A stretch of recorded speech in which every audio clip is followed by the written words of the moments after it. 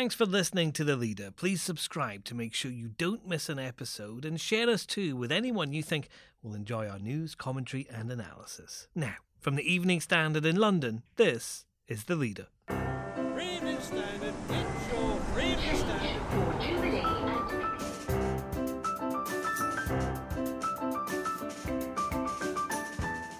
Hi, I'm David Marsland. Boris Johnson's bringing forward a ban on petrol and diesel vehicles. And let's make this year the moment when we come together with the courage and the technological ambition to solve man-made climate change and to choose a cleaner and greener future for all our children and grandchildren. But he's also being accused of not getting climate change by a sacked former Environment Minister. Can the PM prove his green credentials? Also, this is a huge embarrassment for the Democratic Party and probably one of the worst things that could have happened. US correspondent David Gardner on the Democratic Party's debacle in Iowa.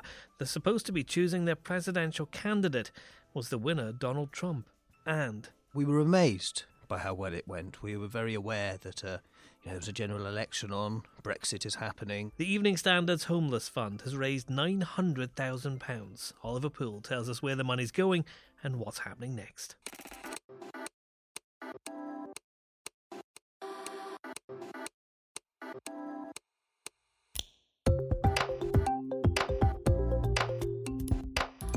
Taken from the Evening Standard's editorial column, this is The Leader. For the whole thing, pick up the newspaper or head to standard.co.uk/comment. In a moment, Boris Johnson says the world should follow the UK's climate change action, but a former minister says he can't be trusted.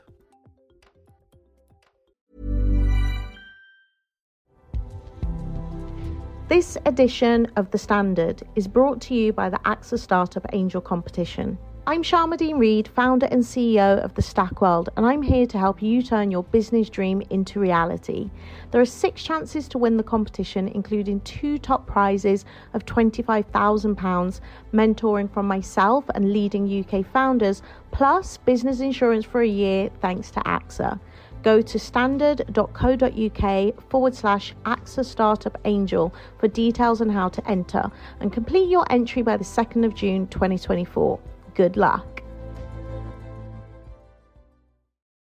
Hey, I'm Ryan Reynolds. At Mint Mobile, we like to do the opposite of what Big Wireless does. They charge you a lot, we charge you a little. So naturally, when they announced they'd be raising their prices due to inflation, we decided to deflate our prices due to not hating you. That's right. We're cutting the price of Mint Unlimited from $30 a month to just $15 a month. Give it a try at mintmobile.com/switch. $45 up front for 3 months plus taxes and fees. Promo rate for new customers for limited time. Unlimited more than 40 gigabytes per month. Slows full terms at mintmobile.com.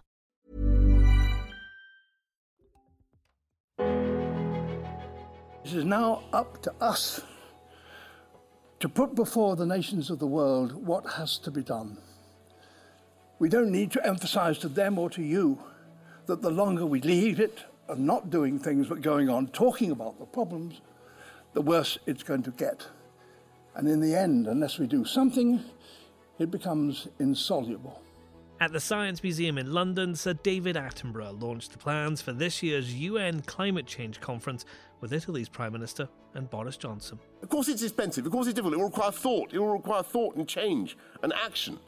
And there'll be people who say it's impossible and it can't be done. And my message to all of you this morning is that they are wrong. As part of the UK's commitment to action, the government's announced it's bringing forward a ban on new petrol, diesel and hybrid cars to 2035. But our editorial column is concerned that the ambitious environmental message could be undermined by the surprise sacking of a former minister. Boris Johnson is doubling down on going green. It's one of the big ways in which he's proving to be different to Donald Trump. And in the hurricanes and the bushfires and the melting of the ice caps and the acidification of the oceans, the evidence is now overwhelming. To embrace the possibilities of tomorrow, we must reject the perennial prophets of doom and their predictions of the apocalypse. But the launch of plans for the COP26 climate conference, including the early ban on polluting cars, was overshadowed by a scrap over Mr. Johnson's decision to sack a former Environment Minister, who was meant to be organising it. Claire O'Neill, a passionate supporter of action, has hit back. The Prime Minister doesn't really get climate change, she said this morning. By firing Mrs O'Neill, the Prime Minister has set himself a challenge. He needs to prove that this is more than getting rid of someone who criticised him. He has to make a success of COP26, and one of the things that will take is putting a senior figure at the head of climate change talks. But it's action now that will decide if the 2035 target on cars will be met. Our Associate Editor Julian Glover is here. Julian, is action on climate change really a priority for this government? It should be. It matters. Prime Minister says it's a priority. Today he was actually announcing the discussion before the conference, big events happening towards the end of the year. But he's just fired, or in fact Dominic Cummings, his assistant, rang up in person apparently to fire Claire O'Neill as she now is, former Environment Minister, committed to tackling climate change. She says Prime Minister doesn't get it. She's furious about being sacked. Question is, has she gone because the government wants to step up its action, or because she was asking difficult questions? She says the latter, up to the Prime Minister to prove he is taking it seriously, and that's what we say in the Leader today in the Evening Standard. What sort of difficult questions was Claire Perry asking? I think she wants a really big independent conference that's going to make a fuss to the government and to the world about change.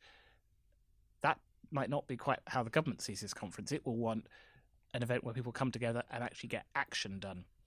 And so she's obviously now not involved, so that the row of her sacking is almost a secondary thing to the big questions of how are we going to tackle climate change. And today, Prime Minister did what Prime Ministers often do when they look ahead. They find a target several parliaments away, so they probably won't be in charge then, and they set a really big, ambitious goal on it. It sounds like action, but of course, setting a goal is one thing. So he says in 2035, all cars on sale will have to be electric, or at least non-fossil fuel, so no diesel, no petrol, and no hybrid plug-in cars either. I've got one of those. That won't be on sale either. They've got to be pure electric. Well, it's in one way a long way off. In another way, it's only 15 years. Are we ready? Big question, what's the government going to do now to make that possible? Yeah, is that actually achievable? Is that one of those things that we've talked about before on this podcast that sounds like a great idea, but in practical terms cannot happen? The car industry is a global industry, and so what Britain says is only really part of how the whole world goes, and the major car makers around the world are shifting to electric. They've been told to by governments, consumers a bit less sure. Normally industries do things because people want to buy the things. Actually, most people in Britain, give them a choice, seem to go and buy a big diesel SUV. They sell more SUVs, those sort of semi-four-wheel drive cars, than they do electric ones. So it's not consumer demand yet. It's government regulation, but the industry's shifting. People are getting out of making fossil fuel cars. A bit of a blow for Britain there. We're quite good at diesel engines. No future for those maybe in cars.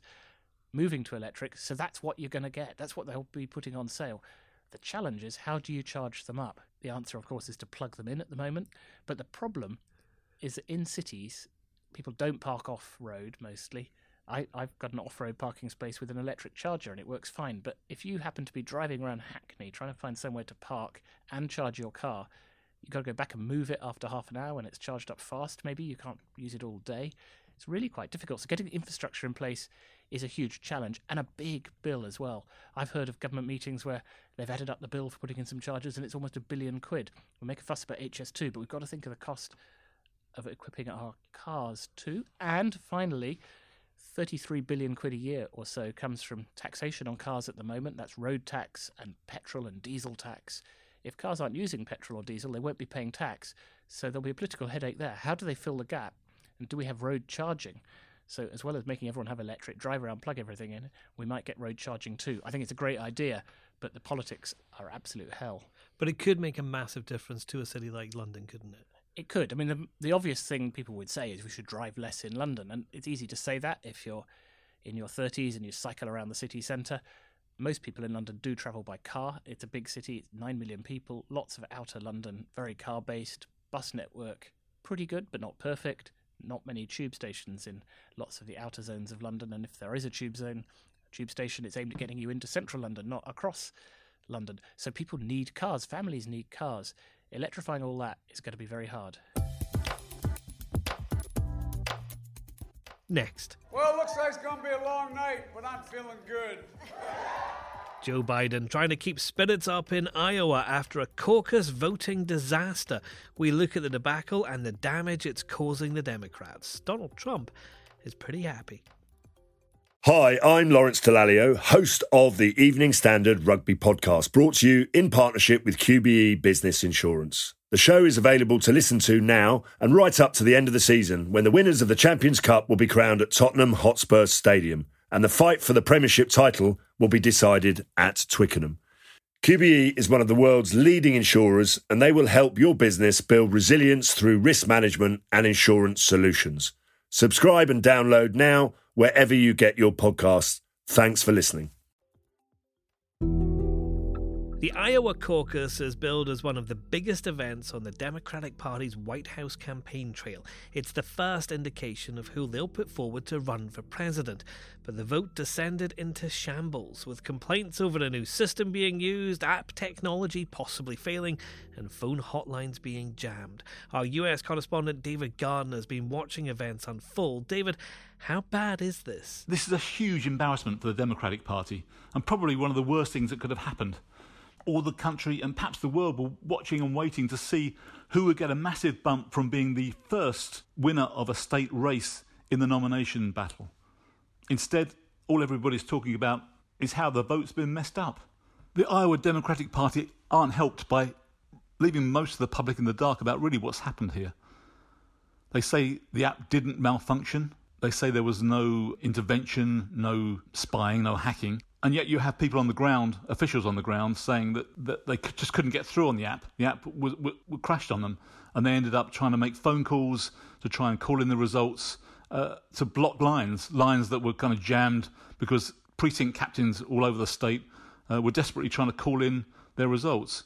All in all, a bad night for the Democratic Party, particularly in Iowa. And I think the party will be looking in future at perhaps even transferring that first important vote to another state. It's certainly been talked about before, and after tonight, I think it's almost certain that may well happen. David, why is Iowa considered to be so important? This particular Iowa caucus is considered important primarily perhaps because it's first.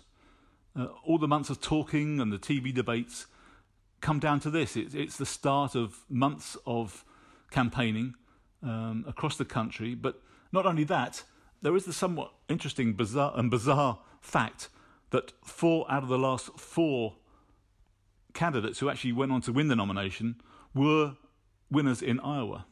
In fact, the last 4 out of 4 were predicted in Iowa, and the last 7 out of 9. There's no real explanation for it. Iowa is not representative of the rest of the country. It's 90% white for a start, but it's an interesting fact nevertheless. Donald Trump seems very happy about this, David, and with his impeachment trial expected to end tomorrow with his acquittal, this has been a pretty good week for the president. It's been a particularly good week for Donald Trump. No doubt he would have enjoyed the shambles that turned out in Iowa.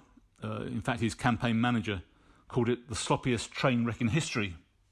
We may well hear about more of that when Mr. Trump gives his State of the Union speech to a joint meeting of Congress in Washington. Tomorrow, it's very likely that he will be acquitted at his impeachment trial. The Senate has come down to a final vote, and it will go along party lines, almost certainly, with the Republicans using their majority to clear Mr. Trump. That story was also covered in our morning news bulletins, available on smart speakers from 7 a.m. every weekday. Just ask for the news from the Evening Standard. Now.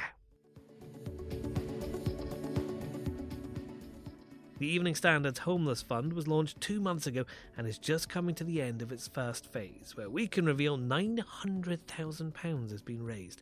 The man running it, Oliver Poole, is with me. And Oliver, you must be delighted at how the public's backing this campaign. We were amazed by how well it went. We were very aware that there was a general election on, Brexit is happening, there were many things occurring, so we weren't quite sure what the response was going to be.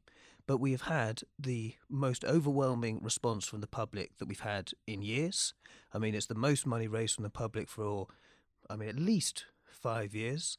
And in total, in this first 2-month period, with our partners, such as the Big Sleep Out and other things we did, we've raised a total of 900,000 so far, which we're amazed by and delighted and very grateful to everyone who donated. That's an incredible figure, and I think it shows just how important this campaign is and how much London is getting behind it. Well, the thing that was amazing, and I have to say was quite emotional to read sometimes, was many of the people who donated wrote little messages as well, talking about how why they'd donated and what it meant to them.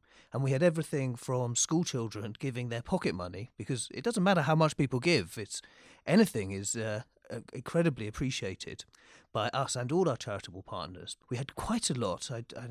We had quite a lot of retired people, who quite well off retired people who were making a point of donating their fuel allowance. It seemed to be a kind of like an almost conscious thing that people had decided they were going to do. And obviously we also were very pleased because some kind of, quite a lot of companies have come on board as well. And when we spoke to you last time, you said that one of the things that you felt was so important was to change attitudes. Do you feel, given this response, that's what's happening? Well, I think it's one of the reasons that this is not a short-term campaign and something we're planning to do over many years, 2 years is what we're planning, is I think that takes time. But I think one of the great things about what's happened so far and the amount of editorial content we've been able to throw at it is it's enabled us to focus on stories that might not normally get attention. Because obviously the most visible aspect of homelessness and what we all think about when we talk about it is the reality of people actually sleeping on the streets. But what I've been so pleased about is the fact we've been able to tell stories about many different parts of that, about the homeless women who have nowhere to go, so spend their nights going round and round on a night bus, to the trans people who have basically been forced out of their homes by unsympathetic parents.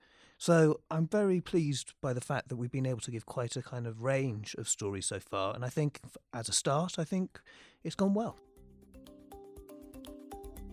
And that's The Leader. Subscribe through your podcast provider and get in touch with us with the hashtag The Leader Podcast. We're back tomorrow at 4 p.m.